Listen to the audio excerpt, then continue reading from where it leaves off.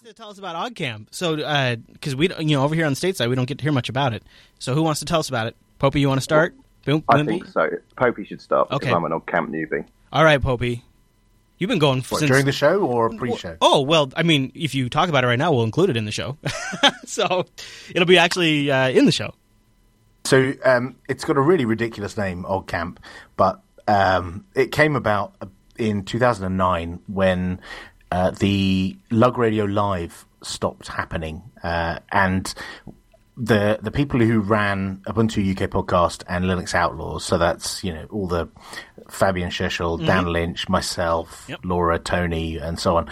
We all wanted to continue having a UK based free culture, free software, unconference type thing. So when you say, because this is something I've wondered, when you say culture, is that like Creative Commons music and things like that, or what does culture kind of mean?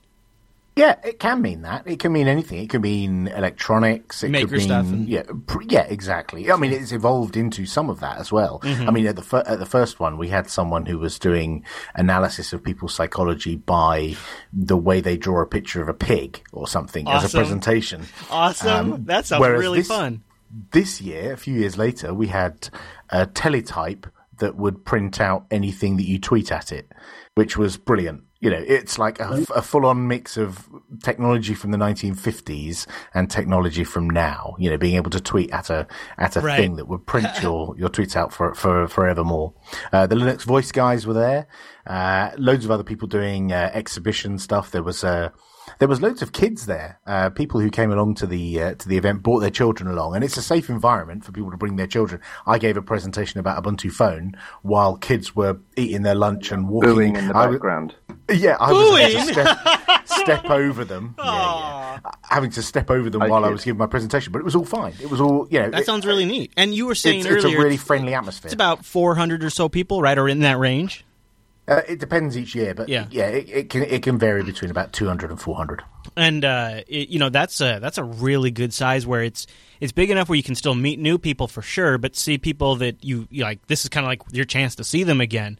And the other thing is, we are about to today. We're going to talk about all this internet drama, right? And I'll tell you one thing that I cannot put a value on quite right yet, but something that I have noticed every time I go to one of these conferences, Linux Fest or OSCON or whatever, I walk away with something I didn't expect at all. Like this last time, I made 2 really great contacts at OSCON that I'm still talking to them, and we're developing some new show ideas that are really exciting, that I didn't go to OSCON expecting that to happen at all. They walked up to me at the conference, and we started a dialogue. And same thing, the only time I ever get to see Blaster is when we're at a conference. And it has the side effect of kind of re-energizing people creatively and refocusing them on the actual work. Like the social interaction, you walk away from that with a new vigor for the mission. And I think so often, like we're going to talk about the drama today, I think so often that is the lacking piece, is that we as human beings are not particularly good at this form of communication over a long period. We can use it to fill in gaps, but there is something about that physical meet space that and the reason why I think this is a big deal is because I was somebody who thought that was crap for a really long time. I thought technology was finally going to flatten the world and solve this problem. I thought webcams and Google Hangouts and Skype and all of that would solve this, right. But it is not still quite the same. The video helps, but there's just something about like going to an event, working together for the event, being there as a group. All of the effort that's involved with that the mass amount of all working together that happens right in that moment that sort of reconnects that work ethic and all of those things. It's almost an intangible value, but it's so important. And having a meal with someone too. Yeah, right. Yeah. And projects start at conferences like that. I know at least 2 projects which are in embryonic stage that have resulted out of conversations at OggCamp. Stuart Langridge talked about having a a portable device in your pocket that you could use for giving presentations. He's called it Splinter. And he started a whole project around developing a device so you don't have to carry your laptop to a conference. You just plug this device into a projector and then use your phone to wirelessly cast your presentation. Hold on now. Now he's stepping on Ubuntu Touch. That's what I want my Ubuntu Touch device to do. Well, it could. Give me HDMI out, Popey, and I'm good. And then we had a guy from Mozilla, James Hugman. He's a fantastically lovely guy. Yeah. He was talking about the offline world and going completely offline, and how someone in a remote village in the middle of nowhere manages to keep in contact with people in the next village or people around the world, and how we should enable offline access to information and services. And these are things that I just would not have thought of going to. Right. So to dovetail with that, Popey, I've been exchanging emails and had long conversations with James as a result of meeting him at OggCamp, because the extreme offline, being in a remote rural location where you're connected to the internet via shortwave radio, means that I have some experience in how you get online. Actually, he was asking about that, and I looked around to find you in the presentation when he was talking about that. Yeah, no, I went to see his second presentation and had a chat with him afterwards, and I've put him in touch with the people that I worked with, and also no, he's not in here. Kernel Linux, was talking about the Microtech devices and how they have all of the bits of that, that jigsaw that can be fitted together to solve this problem. Yep.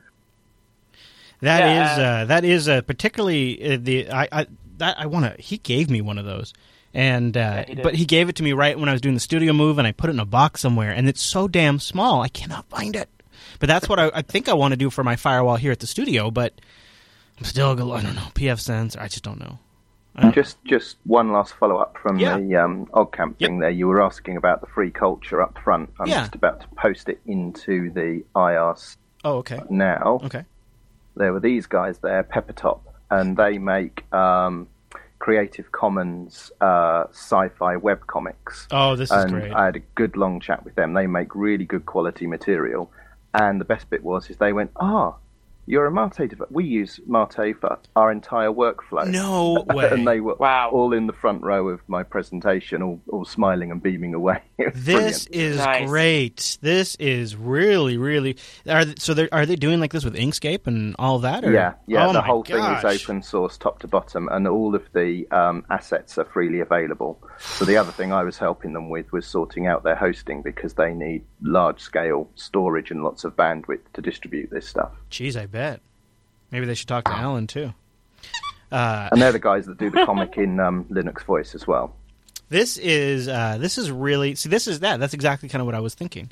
And that's fun, because I think as Linux gets... I don't know if boring, but, as the desktop gets boring, I've been in last trying to shift the discussion not to so much about like stats and features about Linux and why Linux is better than Windows and all of that, but more about, okay, well, let's just assume you're on Linux now for a reason, and everybody has their own reason. Now, what the hell can you do with it, right? And this is, like, I would love to get these guys on last and talk to them, because, like, I think I want to showcase in the Linux Action Show more, this is what Linux can enable you to do. And if you thought you couldn't do this on Linux before, well, now you can. And it's hit and miss. Like, I try to put a little bit into each segment, a little bit. But I'd really like to showcase it more. I can totally put you in touch, because they're actually going to write an article for the Mate desktop to explain how they're using the Mate desktop and why they've chosen to use it as an essential part of their workflow. But the flip side of this is that the Ubuntu Mate project, something that I'm working on at the moment, is precisely what you've just described. Once you've got this Linux computer in front of you, what do you use it for? Mm-hmm. So I'm starting to curate something that looks like an app store, but there's no money involved, and it's for people that are familiar with the app store content to have web installable apps and content. So Popey and I discussed this idea of a trimmed down version of the Software Center with just those essential app picks that describe if you want a tool to do vector graphics, then you click the Inkscape icon. Don't tease me. Do not do this to me. Don't do this to me. Come on, guys, don't do this. The follow-on from that is a content section which links you to Creative Commons albums, books, Yes, comics, yes, art, comics, and all yes, of that please. stuff. Plus, Please, oh my! You are blowing my mind tab. right now. You know that GIF with the guy with the fireworks in his mind? That's me right now. That is I have never understood why we do not have some of that stuff in a Linux store like this. I am. Oh my gosh, this is. Oh. But it's not a store. It looks like an app store. Right. It's just a way to discover stuff. And every week we'll announce one new thing. So a new application one week, a new album the next week, a book the week after that.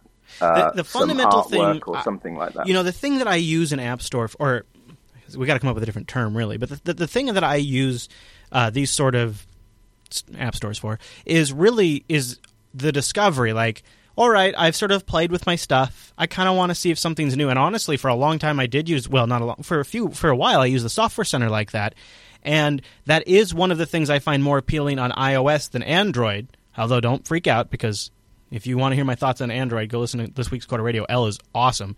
But in iOS, like, I can pop open that app store, and they do really good at that curation. And I just look at the curated ones. I'm like, yeah, that looks good enough, pop.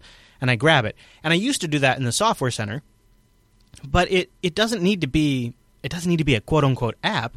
It would be awesome if it was a comic book. Like, I was looking at the Monsters Inc. or that one of the comics that you just linked us to, Wimpy, and I was thinking, gosh, I'd like to read this with my son. I would like to be able to go on, download something that okay, I want to back up. So I'm a big believer in you should put your money where your vote is, and I think sometimes we get all worked up about Netflix on Linux and ripping Blu-ray and all this stuff. And in my opinion, it's like what we really need to do is just stop buying it.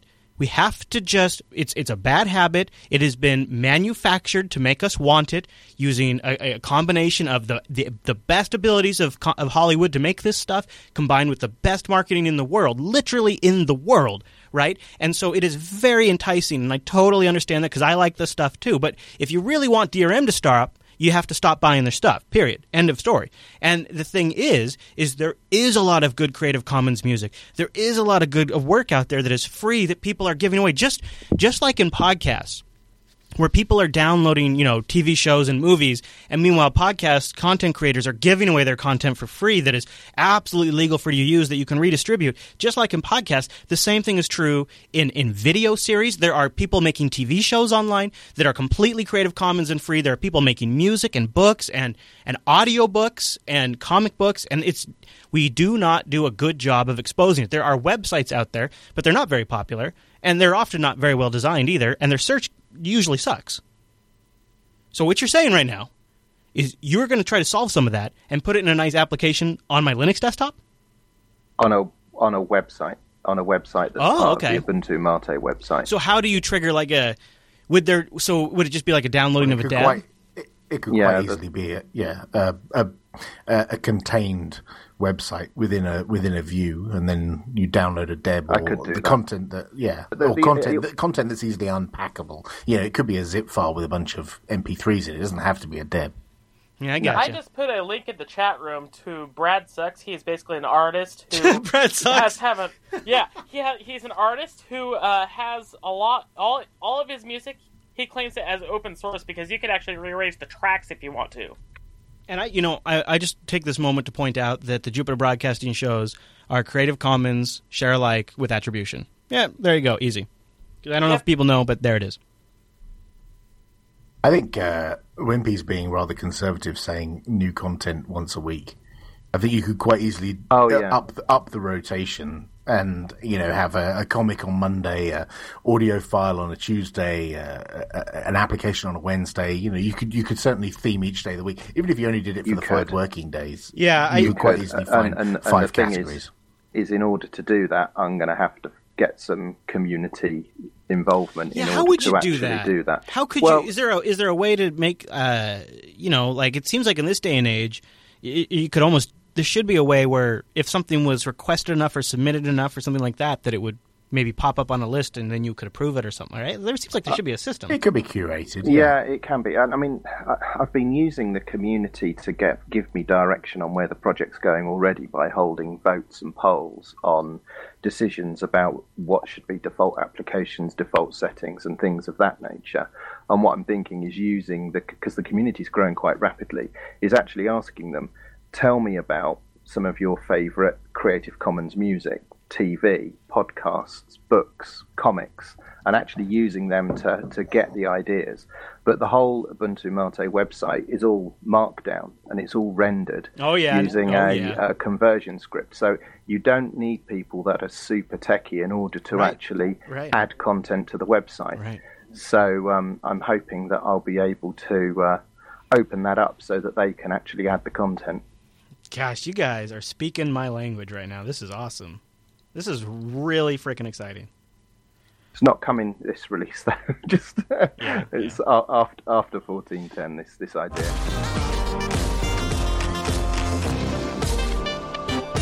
Welcome to Linux Unplugged, your weekly Linux talk show that is powered by an inappropriate amount of Snapple tea.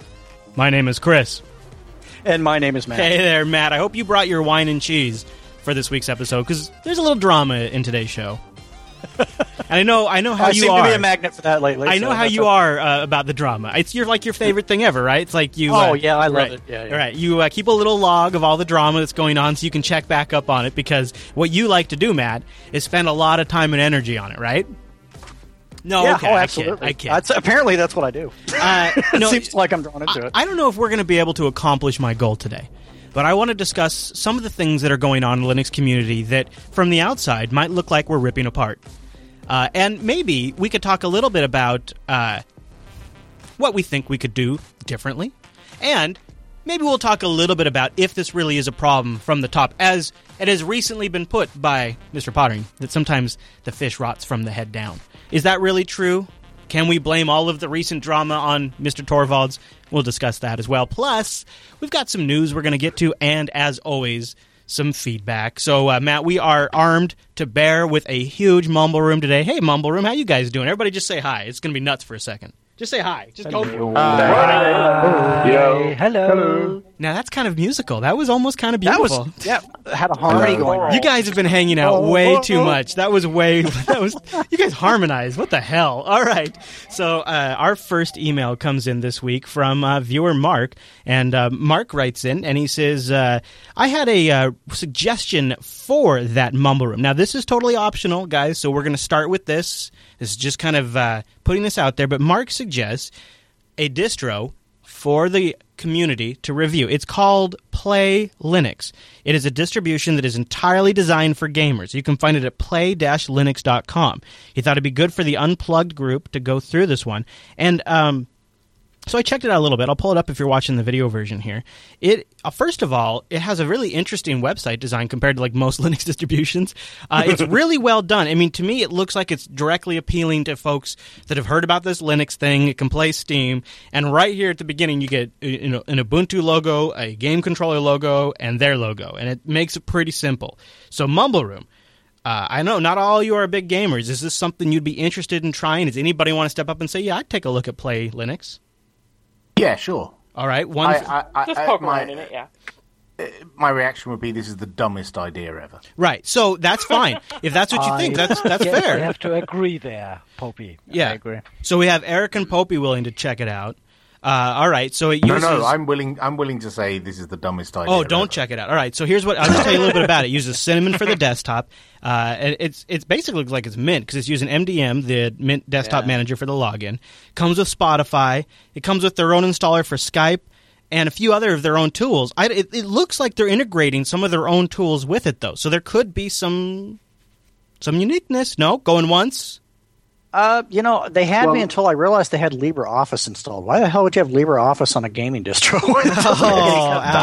Ouch. Well, I'm just saying. I mean, I was like, okay, I'm feeling it. I'm flowing. What? Wait, what now? And they kind of lost me at that point. I got one thing. Okay. To me, this seems like another partition I'm going to have to put on my drive to have another thing to dual boot to.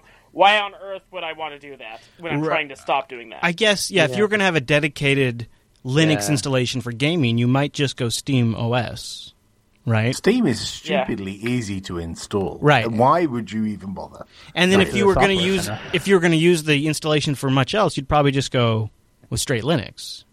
Well, and I think it depends on the point in time you're installing Steam and what tool you're using to install it, because I mean, there's certainly been some history there. But these days, I would say yes. Although I'm not as critical of the idea as you guys are. I actually think giving folks a really clear path for landing when they're coming to Linux to game is a pretty good idea. You know, one of the things we discovered when working with our buddy Chase and getting him to switch over to Linux was for him. I still am kind of gobsmacked by this. But for him, the big barrier was there was too many distros, and he didn't want to pick the wrong one. And to me, and just from my light trolling of Linux_gaming on Reddit, it seems like about once a week or so, there's somebody that comes in and says, hey, what's the best distro for gaming? And so if there was something we could just say, go get this, it's based on Ubuntu 14.04, it comes pre-installed with a Skype installer and all the stuff you need. It has Cinnamon, so it looks a lot like Windows 7. You would recommend Ubuntu over Steam OS? Well, if they wanted to do anything else besides game. Right? Like if they wanted to use it as a desktop OS. So if they wanted to use it as a desktop, why don't they just go straight up Ubuntu? Well, I mean, yes, obviously. But that's if... Right. Or any other distro. But I'm talking about people that are going to be trying to discover this on their own. They're not going to have, like, you know, the host of the Linux Action Show to ask what distro to install, right? They're going to have to go find out on their own. So you're saying that you have someone their gaming's their primary focus. Anything else is basically secondary, but this is basically mostly for gaming. Yeah, okay. You know, and because then you know, and plus, I mean, I want to also make it clear. I think some of it's a little smoke and mirrors. Like, yeah, this is a distro optimized for gaming, so go get it, gamer, because it's optimized. When really it's just Linux, right? But you know, it's a little bit of marketing. Yeah, it's a little marketing too, because we want to make Linux look like an awesome place to switch to. So if we have a distro that's optimized for gaming, yeah, that might work. I think they have some cool ideas with having Wine and Wine Tricks and Play Linux all installed at the same time, for you. That'd be nice, but I think the distro method is not practical. If they just did like a package, you could install all these at once and it did it for you. That would be awesome. Now, Wimpy brings up a good point. Go ahead, Wimpy. Right. Hang on. I'll just hit return again. I was curious. Are you allowed to redistribute Steam? So if you've created your distribution and you install Steam before it's done its unpacking, downloading, unpacking, are you allowed to redistribute that? As I understand it, yes. Yeah, did they specifically? This was asked by all the other distros. When Steam came out and there was a big brouhaha that it was all about Ubuntu and they would recommend Ubuntu, every other distro got a little bit butthurt. And they asked Valve if it was okay for them to redistribute Steam, and the general answer is yeah. I muck about with it. I think Valve even updated the EULA to reflect that, didn't they? I'm not talking about redistributing it in repositories. I mean actually a distribution pre-installed with that little downloader installer gizmo. You don't need to, though. All you need is you just need the stub, and you're done. Because it doesn't matter when you make the ISO. Because Valve are going to put out an update. Yeah, that is so. Right now, the time it takes you to download the ISO. Most of the time in Arch, when I install Steam from the repository, Steam launches and then just does a self update, and then it pulls down the Ubuntu environment and all that. I think someone said earlier, why does it have a what was it called again? LibreOffice. Yeah, it's probably because of the tagline. That's true, and I guess it's something people recognize. Okay. Includes Office. Sure. I guess it's a checkbox thing. Okay, no, I can get behind Spotify again. Yes. So, final call. Is anybody interested in giving this? Eric, you seem like you might be interested, right? I might take. Do you have a machine to load it on? I mean, if you don't want to, you don't have to. It's totally voluntary. No, I can easily use Clonezilla to swap out a partition. No big deal. Oh, we should do a segment on that. All right. So, anybody else interested in reviewing this? Anybody? Going once? Going twice? All right, Eric, I'll leave it. If you feel like doing it, no pressure. But if you feel like doing it and want to come back next week and tell us about it and let us know how it went, I'd be really curious because I actually don't think it's that bad of an idea as long as they get it right. All right, so Fake Moth wants to get us all fired up. We haven't had Microsoft just isn't the boogeyman it used to be.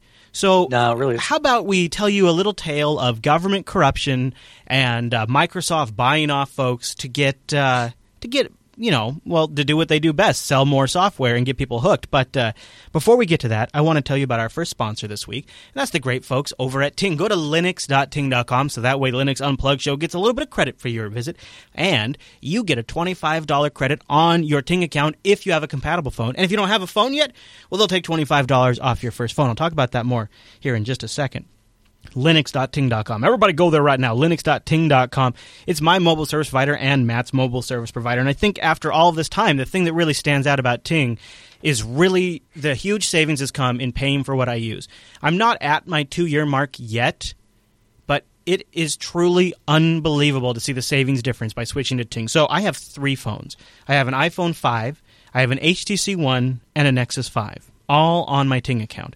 And 2 of the phones get heavy usage. One of the phones, one of them's Rikai's. It doesn't get a lot of usage. But, Rikai, I'm just teasing.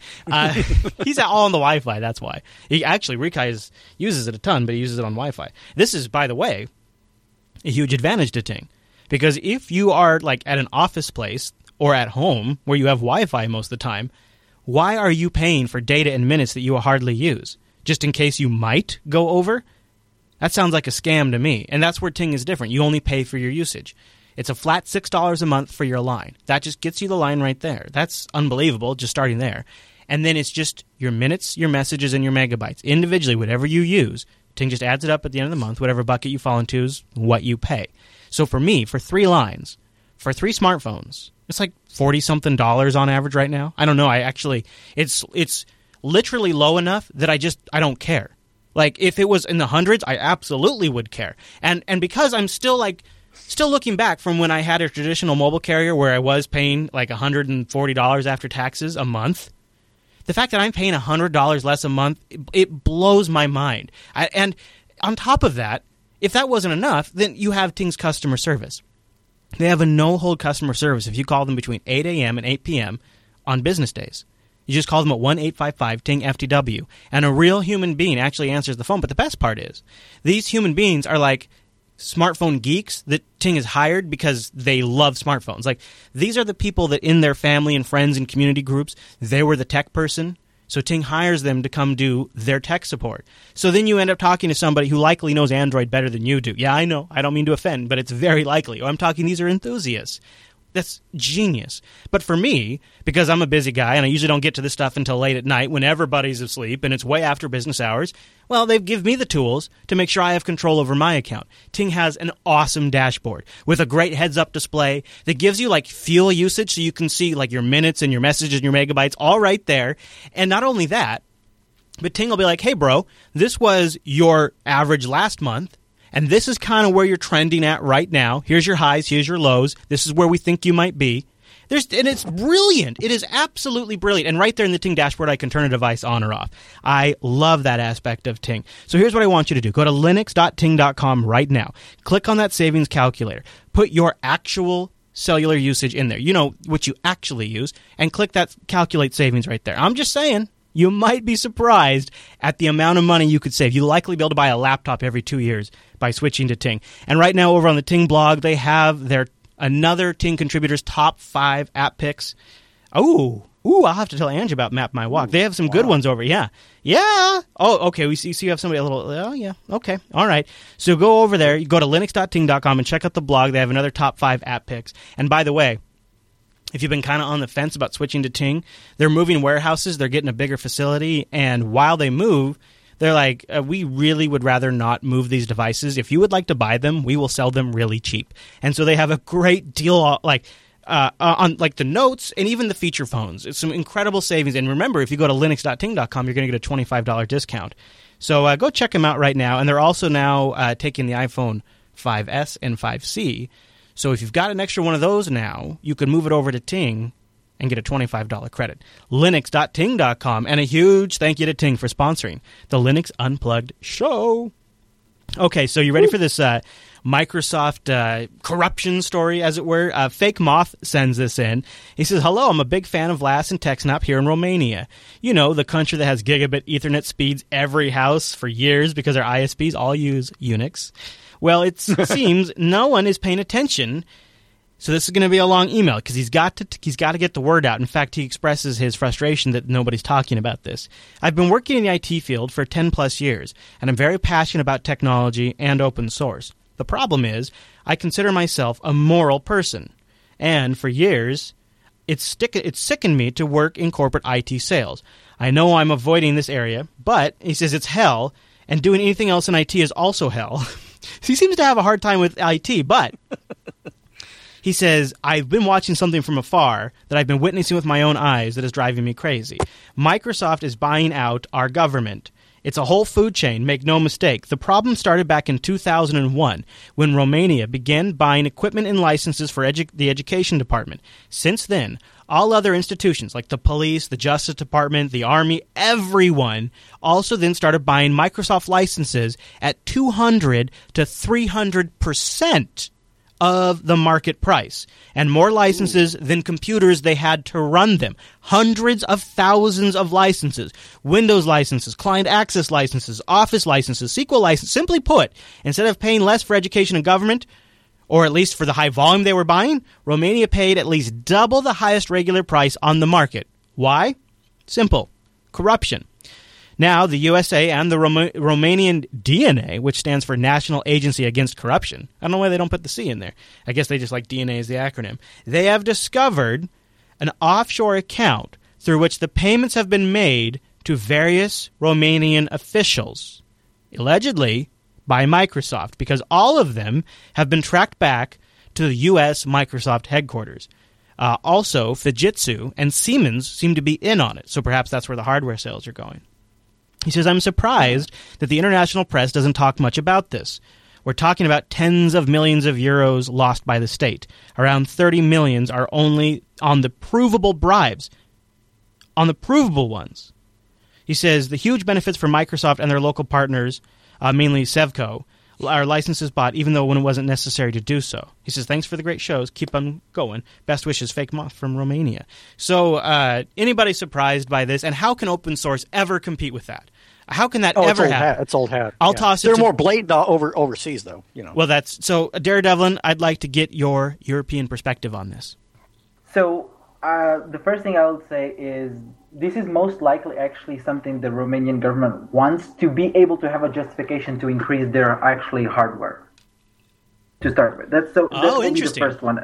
We have all these licenses. Now let's buy the hardware to use them. Yes, so it is backwards. A process of technology modernization. Okay. A lot of governments actually do this. All right. And then I don't think it will actually be a long-term problem because Romania is going through the process of being more integrated with the rest of the European Union. The result is there is going to be more tighter controls. So get that money. Yes, you're doing that, but also notice some of this money is not necessarily coming only from Romanian people. It's coming from all European services, but eventually it will kind of standardize and put in equal footing. So we've seen these in the past, and things eventually worked out. So it's kind of like they're taking advantage of the situation while they can, but in the end, it'll all wash out. Yes, I think it's unavoidable because people not only get tired, it's also that time that Microsoft no longer has the play it had. Yeah, that's very true. Or and they really no longer have a lot of the same arguments they had. The big one used to be Office interoperability. It was unquestionable that if you were in, this is just from my experience in contracting in the Seattle area, so this may be a little skewed, but in my recollection, when you were a business, there was an assumed cost with every PC, Mac or Windows, that you would have to buy Office because you had to be interoperable. That's no longer really the case with LibreOffice's converters working very well and Google Docs and Office 365 even. Just that right there has fundamentally undermined their relevancy because it changes the conversation from unquestionable, it's associated with the cost of buying a new PC, to it just changes the dialogue to, do we really need this? I don't know if we need this for this station. That right there is huge. And it's just going to continue. Unless, of course, Windows 10 will turn it all around, I'm sure. Exactly. Bernardo writes in, and I didn't roll this story in because I figured everybody's going to think Chris is an arch fanboy, so I avoided even talking about this. Plus, statistics and all of that. But Bernardo writes in and just points it out and wonders if it's a trend. He says, "Hello, Chris. Hello, Matt. You probably already noticed this, but I read an article on Phoronix in which it says that Arch Linux is about to overtake Ubuntu's first position in the benchmark usage. So, i.e., distributions that are running the open benchmark software Right now, Ubuntu has been dominant. Now, here is the interesting thing, though. This, who knows, right? But if you look at this chart, that's actually kind of telling, in a sense. And I don't, for those of you not watching the video version, it is unmistakable that as the Ubuntu decline has been in there, the Arch is increased. Now, what do you think we are to take from this? Is it perhaps folks who are benchmarking their machines have more custom builds, so they've sort of migrated to Arch? See, I would disagree with that to an extent, but that seems like it's a potential answer. Matt, do you have any theories right off the top of your head on this? Not really. It's one of those things I would want to watch more and dive deeper into before I start inserting myself on that, but it's definitely something to keep an eye on.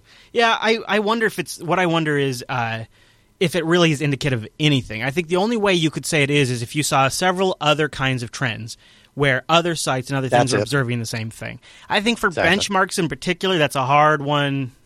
That seems like something that particularly Arch folks, because you're going to have a lot of folks that are building a custom rig, right? And then they want to get the most out of that. They're going to want the latest kernel and all of that stuff. So it seems like they would skew more towards Arch. Now, that kind of supports my theory that perhaps Arch is becoming the new distro of the more advanced Linux user, the more long-term experienced Linux user. Right. I don't know. Anybody else have any other thoughts on this? No? All right. I do. I have one thought before. All right. Okay. Go ahead, Matt. Give it to Matt, and then we'll go to Wimpy just next. Real quick, I was going to tell you that if you stop and think about it, benchmarking is a lot like trying to measure a river with a ruler or a yardstick. Theoretically, you can do it, but you might not always get the most accurate results, especially depending on which end of the river you happen to be measuring from. So, there's a lot of truth to that. And I think we're kind of looking at the same thing. It's one of these things to where it can become an absolute thing real quick, and I'm not real clear that we have all the details yet. So, yeah, ahead, but that sounds like an Alaskanism. I like that, Matt. Wimpy. Oh, absolutely. Alaskanism, I like it. Wimpy, you were going to make a point, and then I'll go to Popey next. Yeah, I was just going to say that if you were into doing benchmarks, then Arch Linux is a sensible platform to run your benchmarks on, because you've always got the latest stuff. You've got the latest kernel, the latest file system user space, the latest drivers, the latest X. So if you want to see what's changing and what's improving, then doing it on Arch would be the platform to use, because it's low barrier of entry to actually get the latest stuff.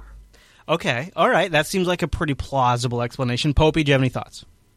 I can imagine that there's certainly some Ubuntu users who run benchmarks on their system, but I would imagine the typical Arch Linux user is the kind of person also who would run benchmarks. I don't know whether they've got something to prove or whether they just they're measuring something. They're measuring something. Yeah, maybe. But I would imagine that there is a significant number of Ubuntu users who don't measure their benchmark. It's interesting though, right? I think it kind of depends on who you're coming from. Like, it's a self-selecting audience. Well, yes, it is. You're right. In the grand scheme, yeah. Because really, though, there is value in benchmarking on Ubuntu if you're trying to see what the average Linux consumer, quote unquote, is going to experience. But Zerolog, he wants to come in and say, you guys are all wrong. Arch isn't an advanced user's distro. So perhaps Zerolog is our theory bogus? Bubkiss? Well, the thing is, we always make Arch out to be this advanced distro for people who have experience in Unix systems, but really it's not really an advanced distro as much as it is a distro for somebody who wants to learn or really knows about their system. Or wants an easy button for new software. Experience. Actually, some people want the just works and other people want to tinker with stuff. So here's where Arch is actually, in a lot of ways, for lazy noobs. The AUR. Okay, let's not kid ourselves. What the AUR is all about is getting the latest software without having to download the tar.gz, go in there, make install, right? Let's be honest. That's what the AUR is about. It's about making it super easy to get the software I want because I want it right now.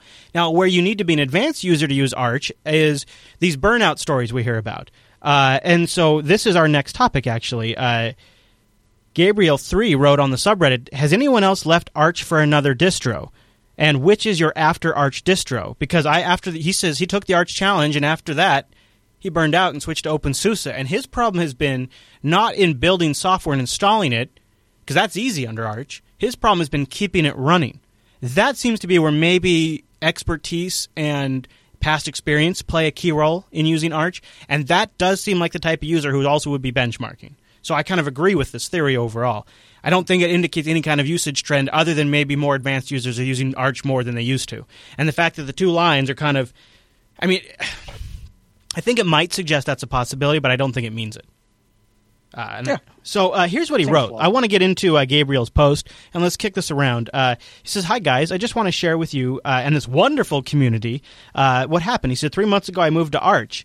The beginner's guide was great, and he moved around from Mate to XFCE to GNOME, and then eventually back to Mate. He tried out KDE and the Plasma desktop for a little while.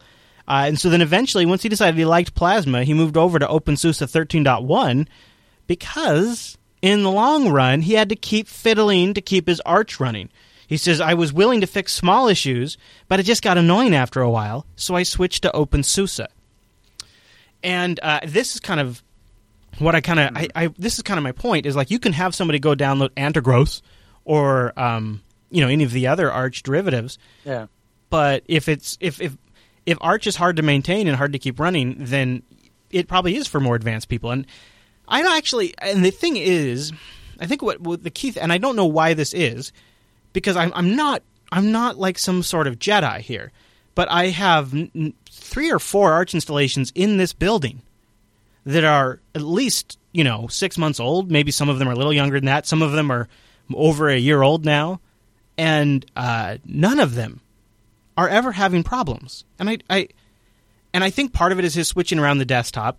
And I wondered if, is this just a unique experience for me? And I read through the comments, and I actually see people in here commenting saying, I've been using the same install for 7 years. This guy, he says, he's been using the same install. He's even moved it between motherboards. But then other folks are saying, yeah, I've had the same problem. So I don't, Popey, go. What is this? What's going on here? Sorry, you were just saying you never have problems on Arch. Well, I never any problems that would make me want to switch, and I have a low threshold for that kind of thing. I mean, I remember an episode of this show not that long ago where you were ranting about how stuff was broken in the studio. Yeah, but I don't think that was Arch's fault.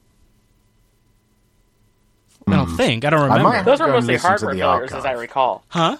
I detect some Stockholm syndrome. Well, maybe, and that's what I'm wondering. I mean, so here's why I think here's where I'm coming from. I really, if something gives me much trouble, I'm more of a nuke and pave than I am a troubleshooter because I just have a lot of stuff to do. And my threshold is for if it's broken is, have I ever gotten to the point where I just want to format and reload the installation? And none of my Arch systems have gotten to that point. I had issues with some kernel modules that, would break after a new kernel, but then once I figured out, oh yeah, dummy, use DKMS, that hasn't been a problem. VirtualBox has never broken since, and that was a year ago now. The things I more struggle with are a GNOME update that breaks extensions, or the fact that ButterFS is a bastard and it's using up a ton of my drive for metadata and whatever the hell else, and those kinds of problems. But I don't really have a problem with Arch itself.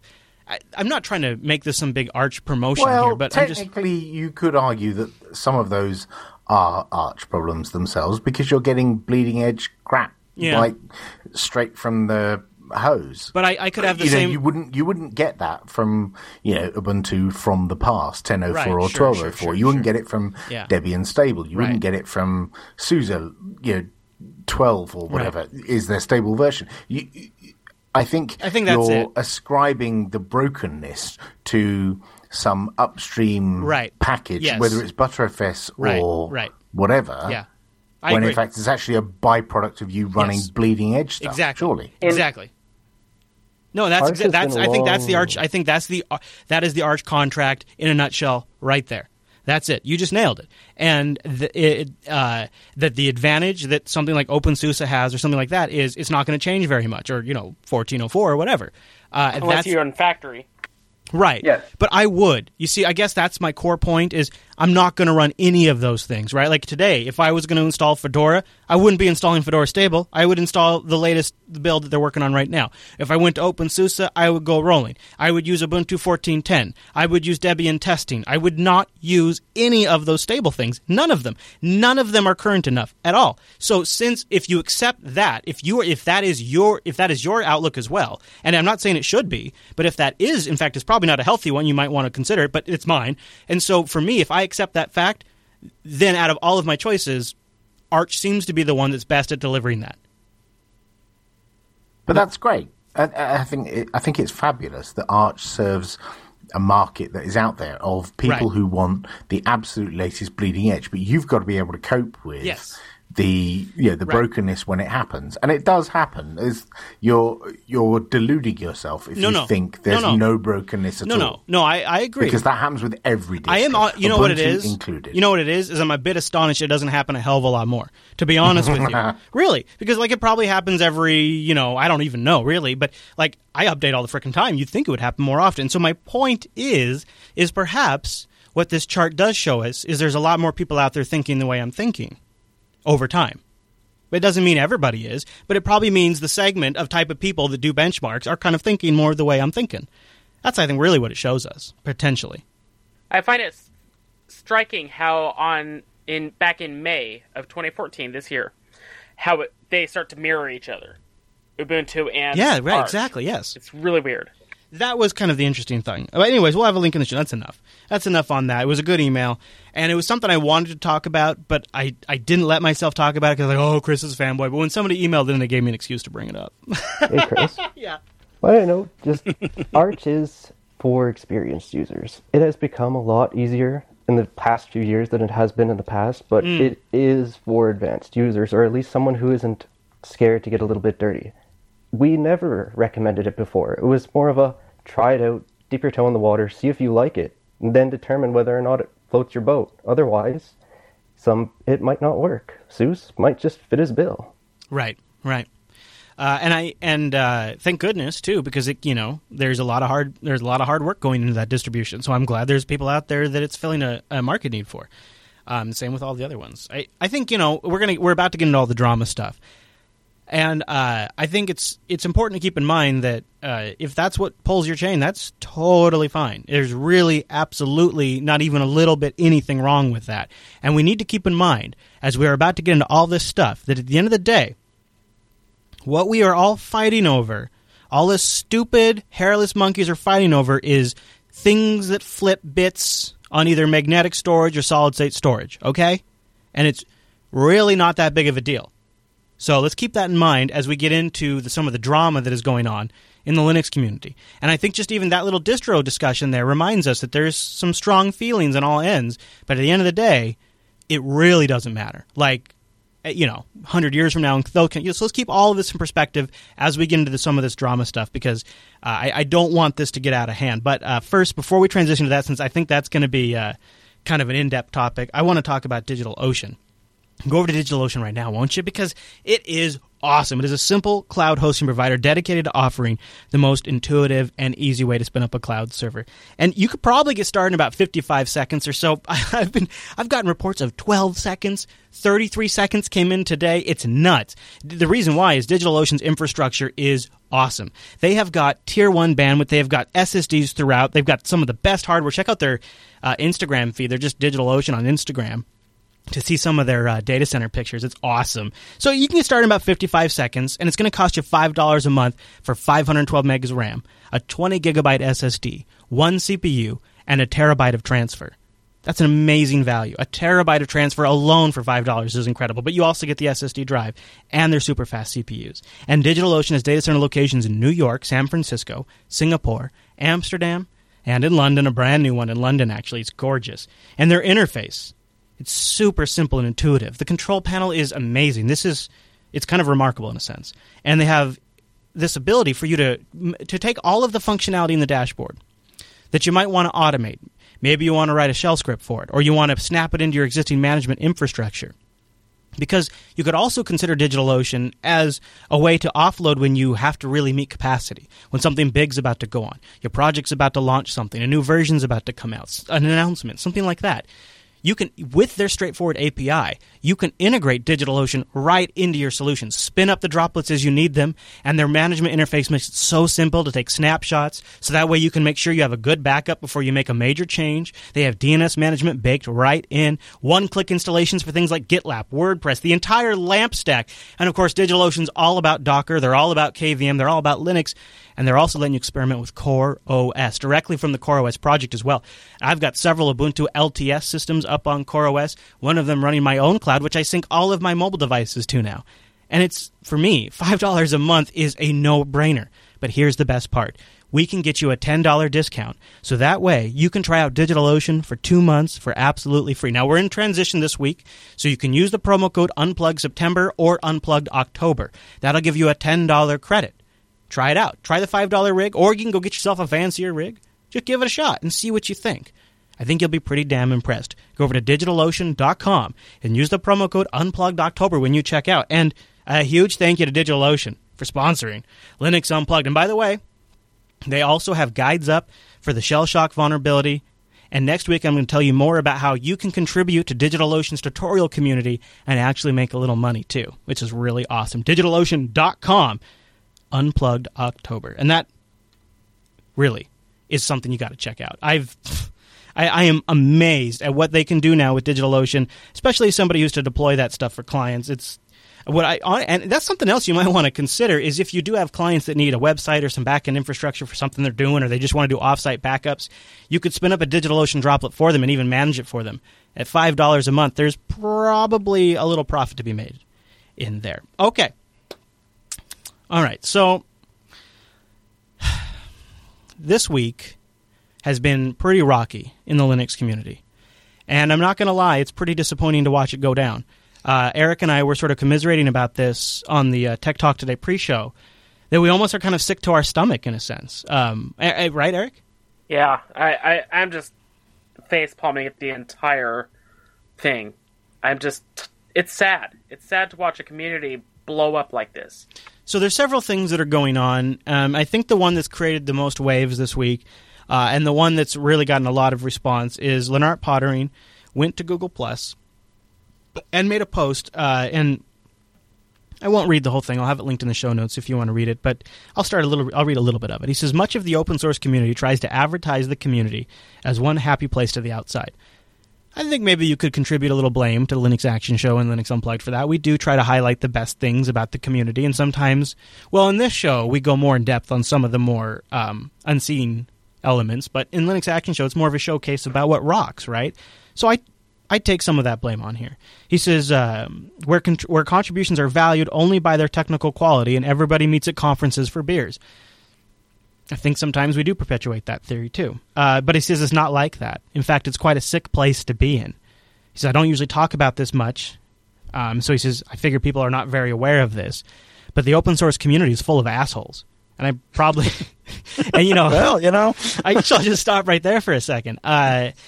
He goes on in his post to sort of say that it's kind of unbelievable. He's all the crap that's linked to him. Now, for those of you not familiar, Lennart was sort of the lead advocate behind Systemd. He's on the development team. He was the same for Pulse Audio and a lot of other things. And he's had a very vocal voice in the past. He's probably been one of the people slinging mud a little bit. And he kind of comes on here and says that it's getting out of control these days. He even mentions that there has been an effort online to collect Bitcoin to hire a hitman to kill him. Oh, my God. Yeah. And he goes on to say that perhaps some of the blame should be laid at the feet of Linus Torvalds, because Linus sets the tone for the community in his verbose sort of way and his direct way. He's setting a tone for how dialogue should go to get things done. And he says he's not opposed to the use of the F word, but he's opposed to the way it's being used. And his words are that a fish rots from the head down. So this is a tone that's being put out there. In fact, even though when I read Lennart's post, I did not feel like he was putting it on the feet of Linus, but it is how now it is being picked up. ZDNet, Matt, your buddy, Stephen J. over there has his headline, Lennart Poettering's Linus Torvalds rant. And Lennart did address the mailing list and whatnot. Popey, I want to open with you because you and I had a pretty good discussion about this sort of off there, quote unquote. Where should we start? What holes am I missing in filling in the story right now? So, well, first of all, the hitman argument seems to be a single comment from a guy on a random dude on IRC somewhere. Okay. Okay. And so you could take that as some weirdo on IRC. We get a lot of weirdos on IRC all over the place. The second thing I would say is Lennart is an incredibly clever guy. He has created some amazing software, both like System D and then before that, Pulse Audio. I love Pulse Audio. I didn't love it when it first was shipped in Ubuntu, and now I do. I think it's fantastic. Do you know what? I'm using Mumble right now. I've watched YouTube videos. I use Skype, and it just works. Mm-hmm. It's fabulous. And before that, he helped develop Avahi on Linux, the ZeroConf stuff. The guy is an accomplished developer. He does good stuff for the Linux community. He gets way more flack than I think he deserves. Yes, sometimes he could be a bit of a dick. And in the past, when he was younger, he was somewhat abrasive and people found it difficult to work with him. But then, when I was younger, I was a bit of a dick. And I was probably someone who was somewhat abrasive and hard to work with. I think, he's gone past that. And I think, given the body of work he's made and the effort that he's done to make the free software desktop a better environment for users, I think the guy should be cut a bit of slack. Okay. All right. Now, Daredevil, I want to give you a chance to chime in. I just like to ask Lennart, if he's listening, you are a public figure, and that comes with a price tag. And it's a public figure within a niche, but it's still a public figure for all that matters. And yes, you may have legitimacy on some of your complaints, but at that point is like, not everyone that is addressing you is always a community member, and we deal with things like that in kind of any career, as long as you happen to be in a spotlight. He has done great things, like Pape said, and he should take everything with a grain of salt. Learn how to get away of the things that lead them to that kind of behavior. And now just a quick comment on what you said, I wouldn't stake any blame on showing the positive side, because the same way there's people that show the negative side, someone needs to show what is actually good about it. We happen to have a great group in here a lot of times, and we enjoy it. So should we not talk about it? Well, I'll take devil's advocate here, and I'll defend Lennart in that specifically the discussions around Systemd in this show have gotten more hate mail in my inbox than pretty much any other topic we have ever discussed. And I'm surprised, because it seems so over the level of anger. Not always. Oftentimes there's very rational emails too that are just really good emails, but there are some that just seem so angry about it that I don't quite. It almost seems disconnected from the reality of the situation. So, and that's just in my coverage of it. I'm not one of the guys that created it, so I can only imagine the volume and amount he's getting. And so I do have some sympathy for that. And I think I can understand a little bit how it could be wearing. And to be honest with you, it has crossed my mind if it was taking a toll on him based on the amount that I was getting long before he made this post. And it has also crossed my mind how kind of impressed I am that he's continued on under what I assume has been heavy criticism. Now, this sort of confirms that. But I think out of all the things he's done, maybe that might be something I respect him the most for. Just having a slight understanding of probably what he's under. Now, that said, it's something that he's also participated in. And I liked the way that Aaron Saigo said there's 4 paths for this kind of the way communities can go. And he said there are many people who just simply don't interact with the community at all. They just write code, they put out useful technology, and that's kind of it. They interact as little as possible. Some communities have adopted the stance that the most important thing is the creation of technology for everyone to be nice to each other at all times, or else. That's another path. It's usually motivated by the right intentions. But it can sort of steal the focus away. Everybody has to be nice. Everybody be nice. Everybody be nice. And then there's the technology co-creation path.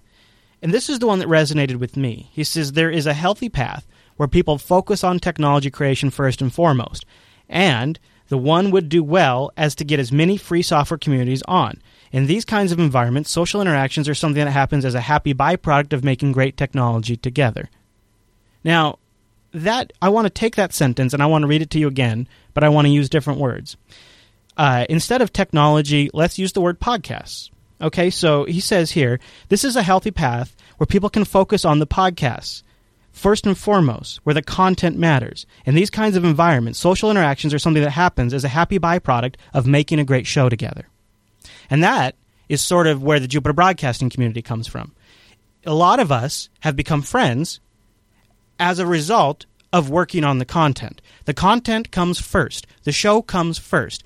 And within that paradigm, if I yell at Eric, or I yell at Q5, or they yell at me, it's because we want to make a better show together. It's not because it's an ego thing. It's not our personalities combating. It's because we both, first and foremost, care more about the show. And so there's a mutual respect that is shared between us that we're really just trying to make the product better. And sometimes that requires talking a little tough because when it's a creative thing, just like software can very much be a creative process, there's a lot of passion involved. That's the nature of it. And unfortunately, you can't have it both ways. If you want to make something great, you want to make something better than everybody else is making, then it takes that kind of personal commitment where you're really all in. And when you're all in on something like that, you go to the mat for it and you fight for it. And sometimes that causes controversy. But if the end product is the goal at the end of the day, then there's sort of, I wish I had a better term, but, an adult detached perspective you can take where you can have a robust, sometimes hard conversation, and then 10, 15 minutes, everything's okay, and now you're back to working on the product again. And I think is bared out in our community right here. Go ahead, take it, Poppy. Go. I kind of 50% agree with you because I spent the weekend when I was at a conference, I spent probably about 45 minutes arguing with Stuart Langridge about something. Admittedly, I was like 10 pints under, and so was he. But that's the best time, apparently. Yeah. But at the end of it, we have a conversation, and it's robust. But I think there's a difference between that and then someone barking orders at someone. And right. I'm gonna point this at you directly, Chris. Okay.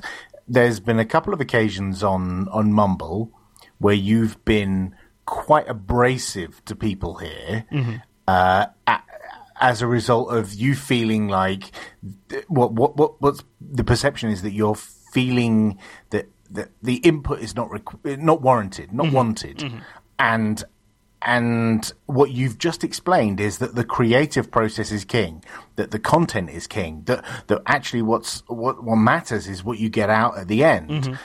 Hang the fact that you're like kicking people along the way, and I don't think that's the right way to do it. Right, I can see. I think there's not so I think I do see what you're saying there, and I would say if that person, if they're, I wouldn't be one of these things where like the conversation ends completely. Like they could continue to advocate their case, and my mind could be changed. That happens all the time, but I think sometimes, specifically for content creation, maybe not software creation, I don't know, I don't have as much experience there eventually has to be somebody who says, this is how we're doing it. And we're doing it this way because I know the best about this, because this is my area. And this is kind of why sometimes I see how Linus operates, and I think, yes, he is setting a tone that is not healthy. At the same time, what the hell is he going to do? This is the reality of the environment he's in, and these are the people that he needs to motivate. Right. And I see that. I see that as well with, Mark Shuttleworth, who has his opinions on the direction of Ubuntu, and there are people who are contributing their spare time in the same way there are people contributing their spare time to help you out with Jupiter, right. Yeah. And there are people who are helping Lennart out with System D or whatever. There's always this pool of people who are sometimes on a bit of a knife edge. You push them too far, you're going to push them over, and they're going to stop contributing, and they're going to walk away. And I hold that thought. I want to, because that's our next. That's sort of where we're going to get to in the gaming on Linux stuff. So I think you're going in the right direction, but hold on, you're going there too soon. Eric, I want to give you a chance, just sort of somebody who's been in the process where we've been working things out to kind of chime in, and you can also throw me under the bus if you want. What I wanted to talk about was how much you and I and you and Q5 and me and Rick High and whatnot, everybody who's a part of the crew has had a lot of disagreements with each other about a lot of different things. It shows up all the time. At the end of the day, we are going towards a common goal, and it has to produce good content.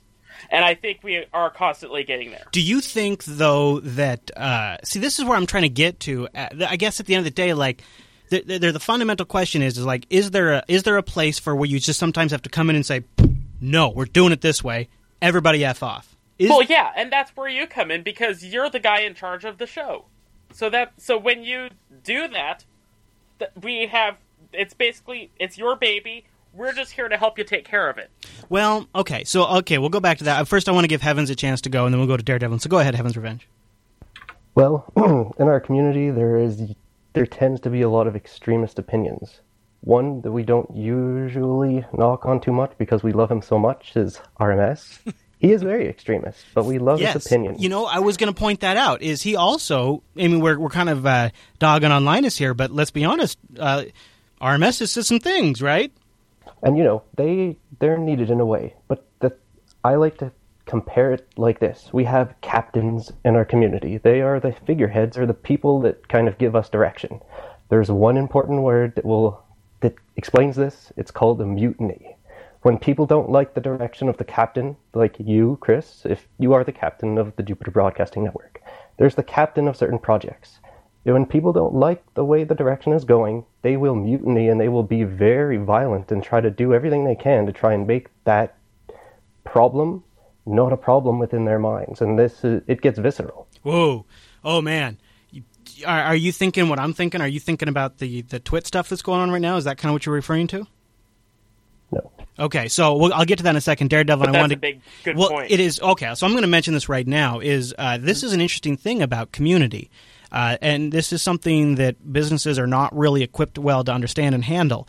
And I don't want to make this a JB Twit thing, but Twit's having major problems with their community right now, and so much so that their community has organized a blog with several contributors and a separate chat room, and they are really organizing to go after Twit in a very organized troll fashion, and it's really spinning out of control. And I'm kind of amazed at the amount of energy that is being spent to go after something that these people once cherished.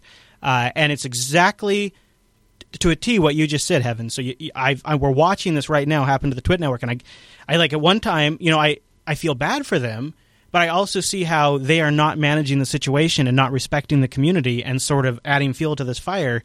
And so it's a really interesting thing to have sort of spin out of control. Daredevil, and I wanted to give you a chance to chime in.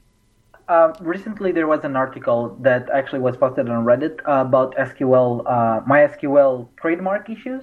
And one of the actually points that was very well made is that there are open source products and there are open source projects, and there are differences on how they are handled. So I think Leonard, in this situation, is kind of a hybrid of it, because he's working for Red Hat, which definitely creates things like Systemd, which are more of a open source product coming out of Red Hat. Sure. And that itself just makes the community more impulsive, like Heavens was pointing out, towards trying to make it a project, so they are sure if it's going to affect their distribution, they will have a say on it, and there is going to be some consensus. So it becomes a project rather than a product. And I think that is really just something that you cannot avoid if you're in a position like Leonard is. He has made great things, and that's called attention. I don't think particularly that's a bad thing. So is your basic argument that if you want to be successful on the internet, you have to have a super thick skin and prepare to have just the worst stuff ever said about you and to you? To a degree, yes. I mean, society has always been like this. Okay. I can accept that as an answer. I don't think you're necessarily wrong, but I want to transition to something that's a little more recent to kind of show you. We're kind of talking about this in the abstract. I want to kind of narrow our focus a little bit and talk about what's going on with a couple of friends of this show, the Linux Gamecast and GamingOnLinux.com, both of whom I just gave plugs to in this Sunday's Linux Action Show, thinking kumbaya, everybody loves each other. And the reason why we don't need to get into the specifics of the drama, but doesn't matter. What I want to get to is I'm building a case to why this stuff actually matters and how it actually impacts not just Linux, but adoption of Linux and the way the outside community perceives us. And I think this current example that we have today clearly lays it all out there, and it shows us the real-world cost of this. Because right now we're talking about it in sort of the abstract and for Lenart and et cetera, et cetera. So that's kind of where I want to take this. But before we get to that, as you might expect, we have one more sponsor to get to, and it's one that I think you're definitely going to want to check out. And they have a brand new website, too, Linux Academy.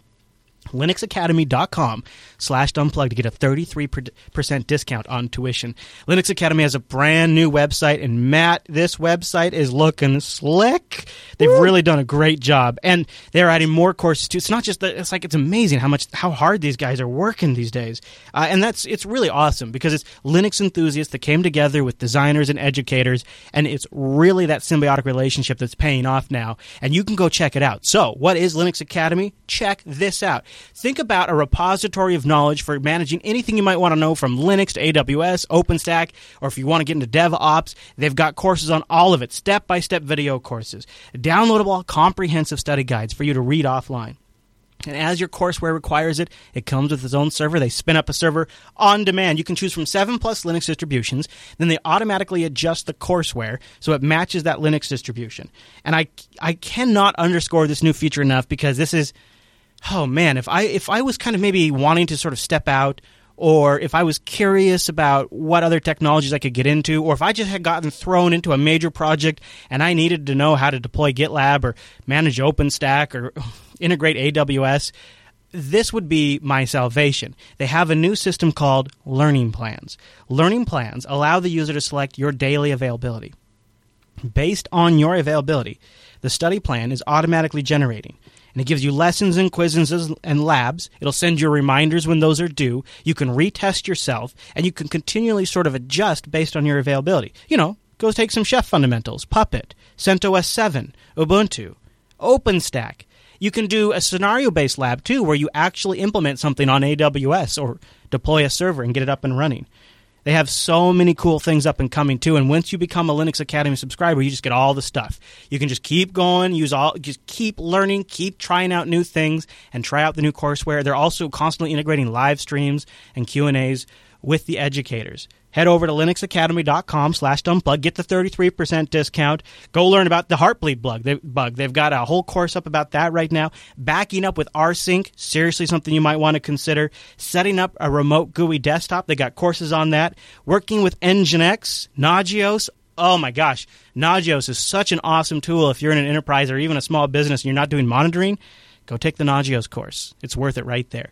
linuxacademy.com/unplugged. And a huge thank you to Linux Academy for sponsoring the Linux Unplugged show. Okay. Nice.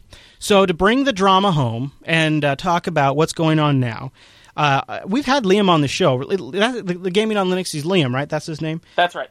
Yeah. He's been on the show before and gave him a plug on Sunday. Today, this morning, he says, I'm moving on from Gaming on Linux. I'm quitting. I'm no longer going to write here again.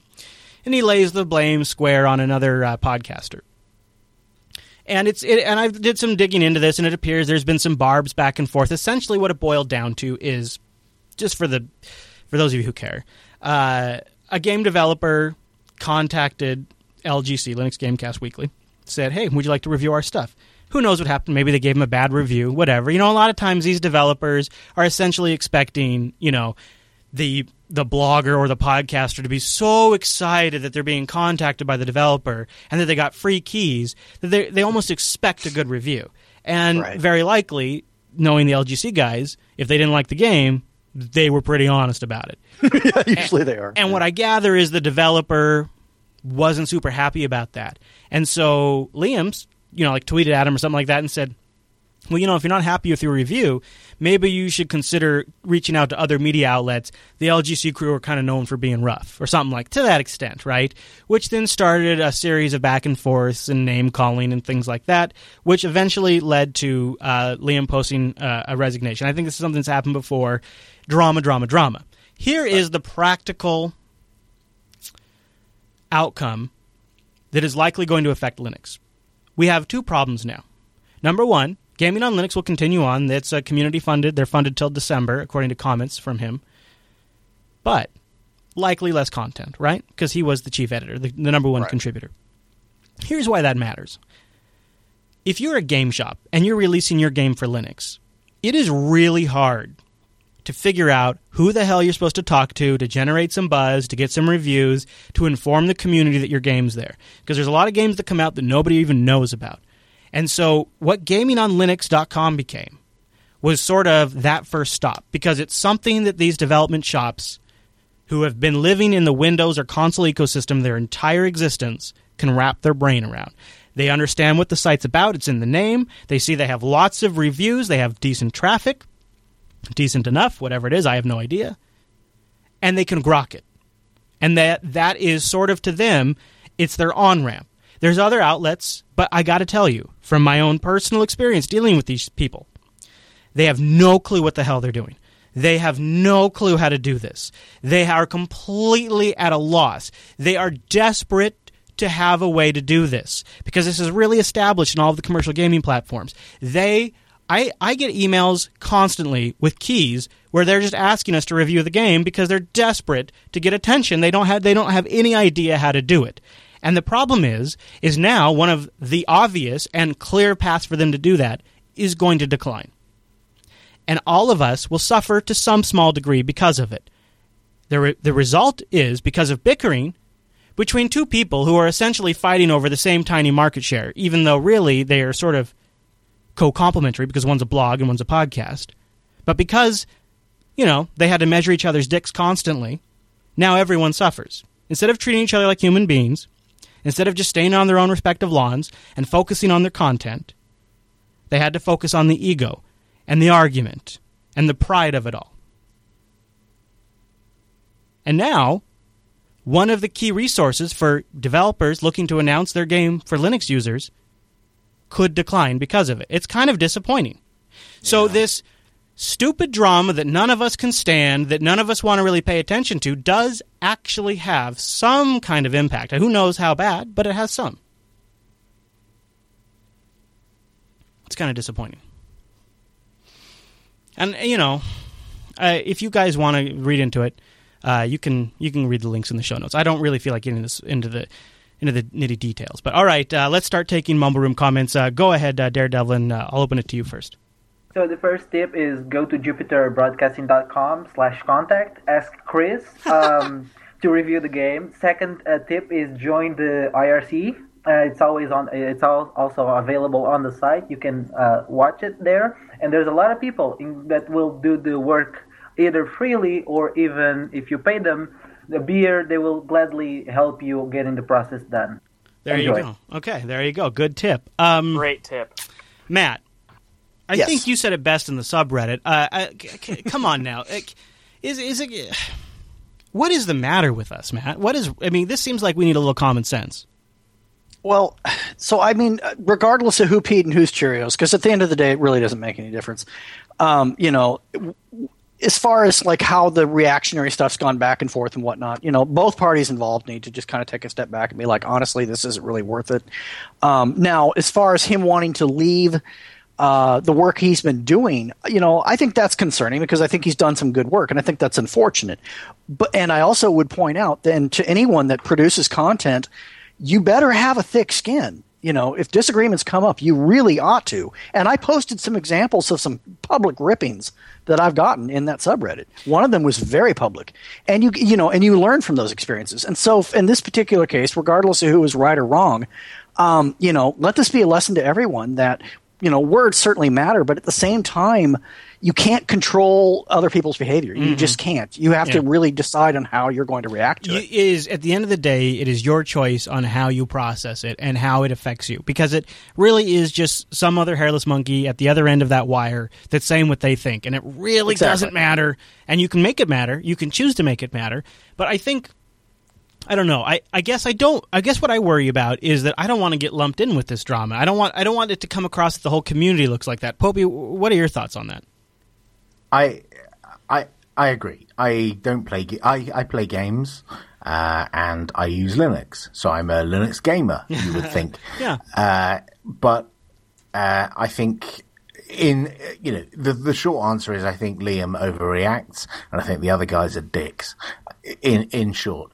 And I think probably they best avoid each other It's, you know, it feels very similar to like playground shenanigans where I would equate it to oh, that, he said this and she said that, and it's just, you know, separate them out. So how do we leave each other alone? How do we actually practically do that though? Because why would we? It's nothing to do with us.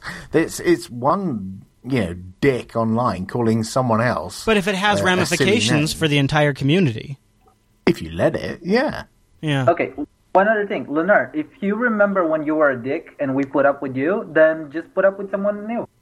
Yeah, I guess that's the thing. I'm not a fan of the grow a thick skin argument. I think, yes, you need to be able to avoid whatever mechanism you need to use. You need to avoid abuse. Now, whether that means blocking people on Twitter, putting people in a kill file, or whatever that means. Yes. Do that, but equally, you should be able to do your job, whatever that job is, whether it's making a video podcast or writing articles about gaming on Linux. You should be able to do that without fear that some lunatic on the internet is going to start giving you abuse, and you shouldn't let them give you abuse. You should do whatever you need to do to block that. And go ahead, Matt. I was going to say, in the past, I've had bodily harm threats before. You know, like I said, there's a certain tier of things that you have to take it. The first attempt, obviously, you should try and work it out. If it can be worked out, which I'm in the process of actually working it out with the individual, you know, is involved in this, that's great. You know, that's awesome. Now, going forward, if someone is just making it their mission in life to just troll you, essentially, I mean, even to the point of it being abusive, at that point, you do need to take a step to do everything you can to block them out. But it's not about right and wrong. It's about effective behavior. If you're cornered in a schoolyard and this kid's going to kick your butt, you got a couple choices. One, you can try and beeline and hope he doesn't tackle you, or you can pop him in the nose and then go on with your life. I choose the latter. And so that doesn't mean it's right for everybody. And it certainly doesn't mean that, you know, responding in kind is the right approach. I think that's not the message to be taken there. But it's a matter of what is the most effective behavior that's going to get you a result to where you can resolve this, whatever that may be. Right. It's unique. Yeah, I think it's unique. I think in this particular instance, someone, whoever it may be, needs to just stop and walk away. You can't have an argument without two people. I have a couple of closing thoughts, but one thing that I wanted to ask Wimpy about is, I'm wondering what Wimpy thinks about this, because I was in the, like I mentioned earlier, the Linux_gaming subreddit, and I saw a post in there from a Windows user. And he said, you know, I was just thinking about switching over to Linux, but I was just browsing the various subreddits. I'm seeing a lot of drama. Am I in for a bad ride when I switch over? And Wimpy, do you think that this is something that we need to worry about as the public perception of all of this infighting? Yeah, I think we in quotes look silly to the tech world at large. And unfortunately, it isn't the luminaries in the open source community that are making us look silly. It's the vocal majority who are slinging the mud and making the noise, who are discrediting Linux as a platform, and they're saving Apple and Microsoft a job, because they don't need to discredit us because we're doing it to ourselves. It's a good thing they need the technology we make so damn badly. Yeah, and anyone that tells me a Mac person doesn't I got a MacLope article I'll have you read sometime, because I will tell you Mac people are quite verbal. Yeah. I would disagree. But also, not all of us I had it coming, mind you. Not all of us are like this. Yeah. No, not all. Right. And I had it coming in that instance. But, you know, just pointing out, they're very vocal. I kind of want to wrap on this closing thought here. And then we'll put this topic to bed, hopefully. I think, you know, one of the things that keeps coming up in all of these threads, I've seen it now in essentially every comment thread about this, and in some of these blog posts, it's the Linus angle. You know, let's blame Linus. Boy, that is, I can see the pretty valid argument there, and I don't want to discredit the people, some pretty smart people on our subreddit that are arguing that case. I think there is some merit to that. But, you know, I was recently reminded that you can have the worst influence growing up or whatever it is, you know, in your work environment, in your community. At the end of that, though, you are the one making the decision, not Linus. It's not Linus that's making you use the F word and yell at somebody. Just because you're choosing to excuse your behavior because you saw him do it doesn't mean it's his fault. It's your fault. And when you are going on the internet and you're yelling at people for the bits they are flipping on some spinning magnetic platter. Remember, it's your choice to do it, not Linus's choice, not Lennart's choice. It's you. And it really is something you need to consider. And blaming Linus, while cathartic and also a great scapegoat, at the end of the day, is crap. It's you. So you have to stop it. It's each one of us. It's every one of us. We just all have to be cognizant of it. And at the same time, we need to grow up a little bit. Maybe stop arguing on the internet. And maybe have a little bit of a thicker skin. And it's really kind of a balanced approach to all of those things. It's not one or the other. It's all of those things balanced together that make interacting with other hairless monkeys through a wire manageable. And, I go back to this is why we need to get together in MeetSpace more often. It changes the dynamic. It changes everything. It changes the way we treat each other. It deepens the connection. Especially if the guy you're messing with turns out to be 6'4" and 200 some pounds, and you're just a little dude sitting in front of a keyboard. All of a sudden, you're not so tough. And that changes the equation pretty quickly. Yeah. And I want to also just a quick plug before we get out of here. This is the last week to take a simple System D survey that producer Q5 has put together, and he says he'll be sharing the results in about a week. So you can go to systemdsurvey.com, and we're just trying to, he's just trying to get a little background info about either side of the fence, doesn't matter. It's just kind of a general survey, systemdsurvey.com. If you're a user or a hater, you can go take a survey. There's just kind of curious to see where the results land, and I'm sure we'll talk about them in next week's Unplugged. So, Matt, I think that's everything we have. So we just kind of have like a couple essentials to let people know about. Number one, you might have noticed this is kind of a community-driven show. We're pretty proud of that, and we'd like you to be involved with it. You can go over to jblive.tv. We do it on a Tuesday at 2 p.m. Pacific. If you don't know what that is in your time, because I know it's crazy, just go to jupiterbroadcasting.com/calendar. The robots will convert it for you. But more importantly, I'd like to ask you to engage, specifically in the subreddit, linuxactionshow.reddit.com. We'll have a link in there for this episode where you can give us feedback. I'd like to hear your thoughts on all of this. This is definitely one of those episodes where everybody should try to treat each other a little bit better in that thread. And let's just have a really good conversation. And the Linux Action Show subreddit, while it can get heated, is, as far as online communities goes, is really one of the greatest. It is filled with some of the smartest people that really have great conversations. And yeah, sometimes it gets rough. And hey, I've been at the end of that gun before. But it really is a great community. linuxactionshow.reddit.com and jblive.tv for the live show. And really, last but not least, go to jupiterbroadcasting.com/contact and choose Linux Unplugged from the drop-down. Send us your feedback. It's a big part of this show. If you can't be in the mumble room or you don't use Reddit, that's still a great way to contribute. Just go over there at jupiterbroadcasting.com/contact. All right, Matt. We'll have a great week. I'll see you on Sunday, okay? All right, you too. I'll see you then. All right, everyone. Well, thank you so much for tuning this week's episode of Linux Unplugged. Head over to jupiterbroadcasting.com. Click on episode 61 to get all of the links for stuff we talked about. And maybe while you're there, you could grab an RSS feed and get this show automatically every single stinking week. You don't even have to think about it. Put it in your favorite podcast catcher. Why not?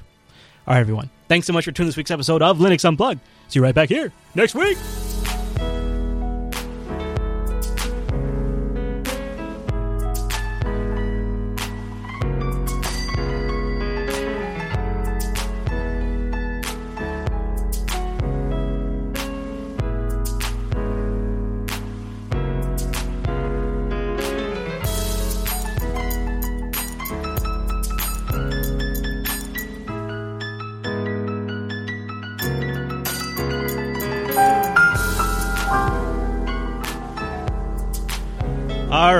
All right, little post-show time. Okay, so I had, I can't remember. Mumbleroom, do you remember what the hell I wanted to talk about in the post-show? I don't even recall now. It feels like I think it was something to do with you getting the snip, wasn't it? No, we talked about that. Oh my! I wonder, should we put that in here? I don't know if we want to put that in the released version. Oh my! I don't think we do. No, it was something else, but now I've totally forgotten what it was. Dang it! I had something. Yeah, go ahead. Community. Italy court actually ruled in favor of consumers in the case of Microsoft Windows tax. So coming pre-installed, and it's now like mandatory that computer sellers in Italy to sell without if the user does not want to refund them the Windows license price. So, do you suppose... okay, let's go to jbtitles.com. That, by the way, great news. That's great. I just got to get titles. jbtitles.com. Right now, Linux Soap Opera is way, way, way, way up there. But I'm kind of leaning towards Don't Feed the Trolls, even though it's number 3rd in the list. But Don't Feed the Trolls seems like the actual message. Yeah, it really does. Hey, Chris. At some point in time, do you think we could have like the most Pop-Tart or rainbow-shitting Pop-Tart cat eating positive show ever instead of all this negative killing each other, stabbing each other? That's what it was. Insanity stuff. Maybe Chris is not on it. Yeah, I know. To show this beauty come on, that it's not. I'm not the one making the drama. Come on, it's not my. I know, but there's these little specific things that rape people up the ass so hard, and it fucks up the rest of our view. Here's what we need: that beauty that we see. It's like a jewel. Here's like a ruby or something. Now, okay, you reminded me of my post-show topic, though. All right, everybody go to jbtitles.com and vote. You still have a chance to bang suggest to, but okay. Here's what it was. This is totally hippy dippy, but I give it some serious consideration. Okay, what if? And the only reason I mention this is because I hate using this card because it sounds like such a douchebag thing to say. But I've honestly been doing this for a while, and I've kind of noticed a trend. And the trend is when the media is really hyping something scary, like I don't know, ISIS and Ebola. It feels like everybody is really stressed the hell out, and it comes out and like people are taking things way more seriously than they should. Maybe they hyper-focus on something to distract them from the boogeyman that's being constantly fear-porn pushed down their mouth hole and their ear holes and in their face, and that maybe this constant Ebola outbreak, ISIS taking over the East, going to war, going back into Iraq, constant boom, boom, boom, slamming us over the head with fear is causing us to kind of treat each other kind of like shit because we're all stressed out in the background. It's like a background anxiety. Maybe we're not even fully realizing it. It's like this background thing that's stressing us out because it's this bad thing. And you could be on either side, right? You could actually be buying all of this ISIS propaganda and think that they're the boogeyman, or you could be really mad at your government for going back into Iraq for the 4th time and be really stressed out about that. Like, you could be on either end of the political spectrum, and it could still be bothering the hell out of you, but maybe you're internalizing it and focusing down on the technology to distract yourself from it, and so you're taking all of these technology matters really super seriously, even though really at the end of the day, you're trying to avoid the actual really scary thing that's going on in the real world. That's a nice idea. I'd counter that with, I've just spent the weekend with 300 random people who I've mostly never met before, and they were all super positive and really friendly, and the world's troubles didn't crop up in conversation. But that's like that happens when you get together as a group. Like, it becomes different. But then maybe when you're back at your house, and again, and the thing about the internet is it doesn't take all of us. It just takes a few of us in the right spot to be bothered by it to cause a big dust up. And I'm not even saying it's like it's pushing us. It's just sort of like this background agitation that just sort of makes us a little more on edge normally. And a lot of people don't even remember that people behind the keyboard are people too. I remember someone here said this before. It might have been Popey or Wimpy, but they're humans too, and they've got, they care sometimes about what you have to say. That's my biggest pet peeve, is that people don't understand. At the end of the day, we're all people behind that monitor, behind the keyboard, and you have to, even some people have a problem where they can't associate that, and it's a thing. And we all put our pants on one leg at a time. Right, exactly. Everybody poops. The first and time we're I also met... happy at all these conferences and, beers, handshaking, pats on the back. But when we get behind the keyboard, it's shank or be shanked. We're assholes, all of us. Yeah. First time I met Lennart Pottering was at an Ubuntu Developer Summit when we invited him along. I think it was in Prague. And I remember sitting around having beer with him, and everything was cool. Right. It was all fine. Right. But, behind a keyboard, on both sides of the fence, everyone gets a little bit more grumpy. Yeah. Yep. And I think, when Lennart said we all like to talk like it's roses and sunshine, what we like to talk about is not something that's manufactured. It's real, but there's just, like everything, a gray area. And we like to talk about the happy spectrum more than we talk about the bad spectrum. And so, I don't know, maybe this show has gotten negative recently, but at the same time, it feels like there is a little self-analysis that needs to be done here to shore up a few things. And I don't know if we're helping the dialogue at all, but it's making me feel better. Well, a lot of people hate change, too, and especially since Lennart is causing a whole lot of change in our ecosystem, a lot of hate's going to be poured onto the guy. So First of all, I completely agree with Heavens that we need a bit more positivity in the show. I think that's a good idea. On that point about Lennart is causing change, no, Lennart isn't causing change. We need to separate the man from the software here. Lennart is a software developer. It's System D that is heralding change in the Linux community. And that's what people should actually be angry about if that's how they feel about it. Well, it's System D that they should be debating and challenging. It is not hurling mud and insults and abuse at one of the developers. Okay, well, all I would say to that is that when one of the developers goes and happens to treat other people's poorly, even if it isn't really his fault because he's responding poorly after he's been treated badly by someone else, that doesn't do anything but continue the awful cycle. Yeah, your point's well taken.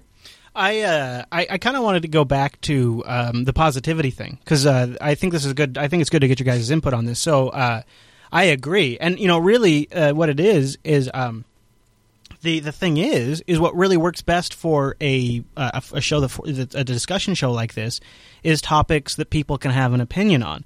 And sometimes that's some of the negative stuff, right? Because if it's just specs and features, there's not really a lot of space in there for you guys to chime in with your opinions and for us to kind of sort stuff out.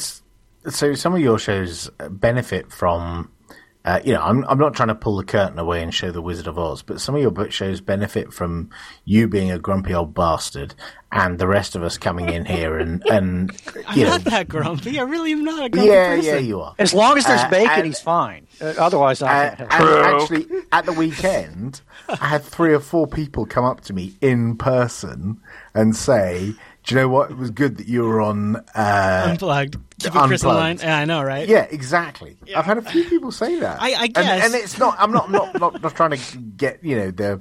I think sometimes people forget I'm in the business of having an opinion. Sure.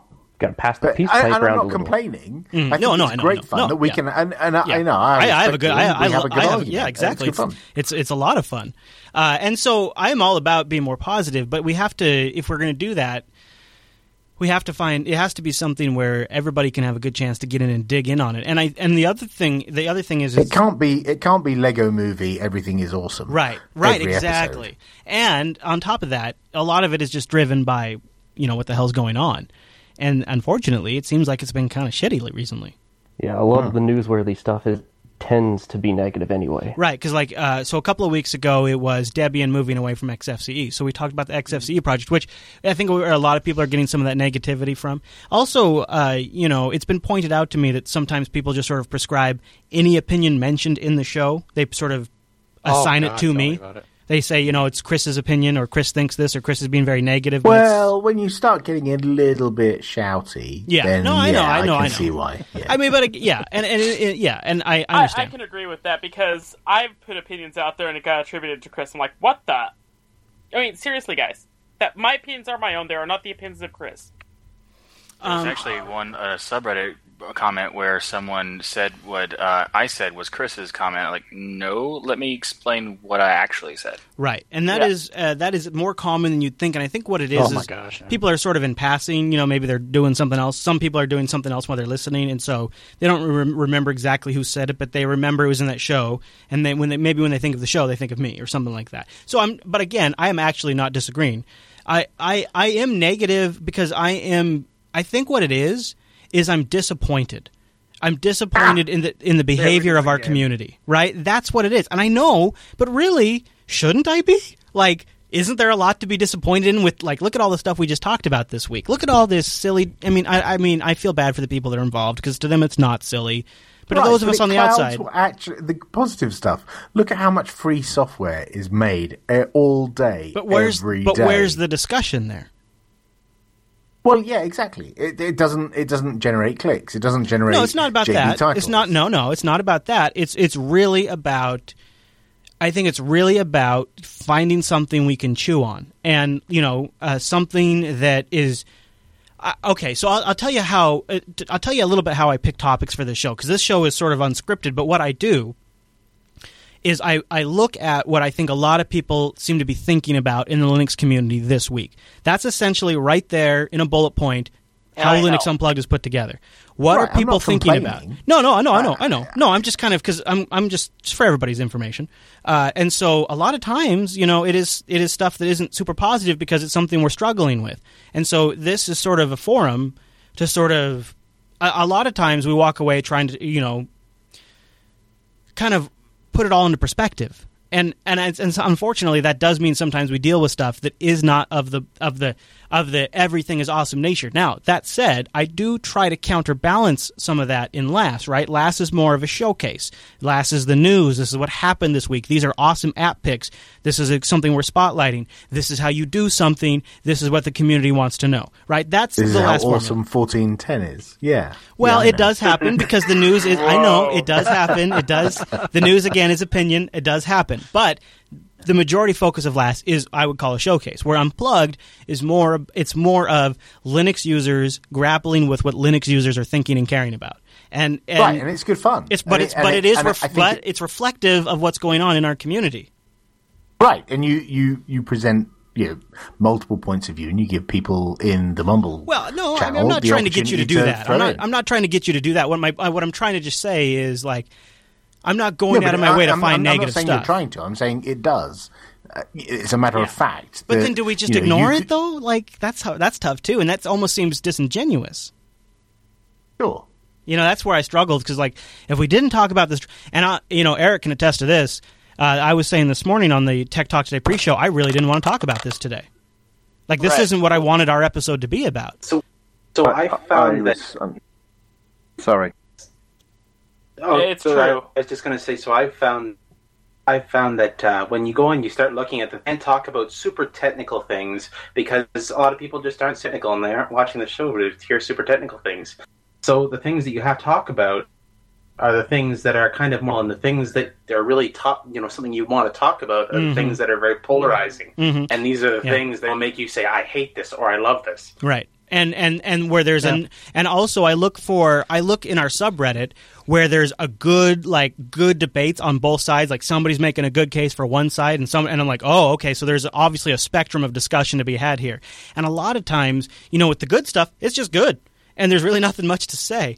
But I guess bullet point though that I want to walk away from this little chat is I'm totally down to focusing more on the positive stuff, and to that end we've had discussions about maybe working in some more of the maker type stuff and some of the cool creations into this show, and then graduating into LAS if it really seems to take traction and stuff like that. So we've had some discussions internally about how to sort of introduce more of this is what's awesomely happening, and let's talk about that. But that for a particular talk show format is a little trickier than you might think, I think. Instead of right, and I think it's good that you have multiple points of view. I think the whole "this runs Linux" kind of thing is brilliant, because it's a voyage of discovery for all of us, finding out all these machines that are randomly positioned around the world running Linux. But then you also need the counterpoint to that, which is this German guy has decided that his city should not be running Linux, and let's discuss that. Or these people are being arseholes. Let's discuss that as well. I think a lot of times we talk about. I think a lot of times we come away debunking some stuff, not like the full on meaning of it, but we walked away from that, specifically the Germany thing, kind of debunking what was happening there, and really, hey, it's not that big of a deal. The press is just kind of having some fun with this. Yeah, and I don't see that covering that stuff and discussing it as a negative thing at all. I see that as a positive aspect. Talking about positive things, we turned that story on its head. But I was almost certain that this is what would be discussed on today's show, because it's played so heavily all over the internet. Right, you've intuited the essential formula here. Yeah, but I was unsure if it was a good idea to go with it, though, because I mean, Steve Vaughan Nichols, really a shameful article that he posted, because he basically just used the names of the personalities and two other words, and it was just horrible clickbait. It's one of his worst in a long time. I was really disappointed when I saw it. Yes. But also I was concerned that because this show has a platform, that this would just further the dragging, the Linux community through the mud, and all. Well, I was really worried about when we started or when the topic was announced because, Chris, I would say that, the Jupiter Broadcasting and Linux Action Show and Linux Unplugged are the most popular Linux shows around. And remember, we have a hive mind when it comes to our open source things. So when you kind of get negative, everybody gets negative because you have so much power. In a way, with power comes responsibility here. You telling me I'm Spider-Man up in this business? I don't think so. I know. I always wanted to say that, but it does suit the but look how I ended. Here. Honestly, but go back to how I ended Linux Unplugged. Here is it doesn't it's individually our choices. Yeah, whenever we get negative, everyone will, and when everyone kind of has a good time, the whole group has a good time. I'm not sure that's the case. I think Chris does have quite a platform here, but I don't think we have the hive mind that Heavens was saying. I don't think everyone thinks, oh, Chris says, he's a jerk. Does it not happen at conferences? I think maybe we're conflating. Hold on. I think there's a lot of people who will react the other way to whatever Chris says. We're conflating two things. So, like, sometimes in the mumble room, we'll get into a collective groove and kind of into a line of thinking. Yeah. But have no illusion. People listening are not in that same collective groove at all in some cases, and they will very much make their voice heard. Yeah, so they get pissed off. Yeah, and honestly, I think we do a decent job of generally trying to stay out of that groove, but it does happen sometimes because points build upon each other, and people start going, that can happen. So it's even last week, I mean, obviously we don't always stick to what Chris says because even last week, me and Popey were arguing against what he was saying in the show. So that's what we're here for. Yeah, I mean, So, anyways, you're not bitter about that, are you? Observations are taken, and I think hopefully the community is. I hope people listening understand that it's not that we're trying to focus on the bad aspects. We're this is therapy. We're trying to work. These are things Linux users are thinking about, and we're trying to work through it. And I hope more often than not, and I'm sure it doesn't happen all the time, but I hope more times, I hope on average, we get it right. I hope on average we walk away feeling a little bit better, having a better understanding, and maybe changing the discussion a little bit for the better. Maybe.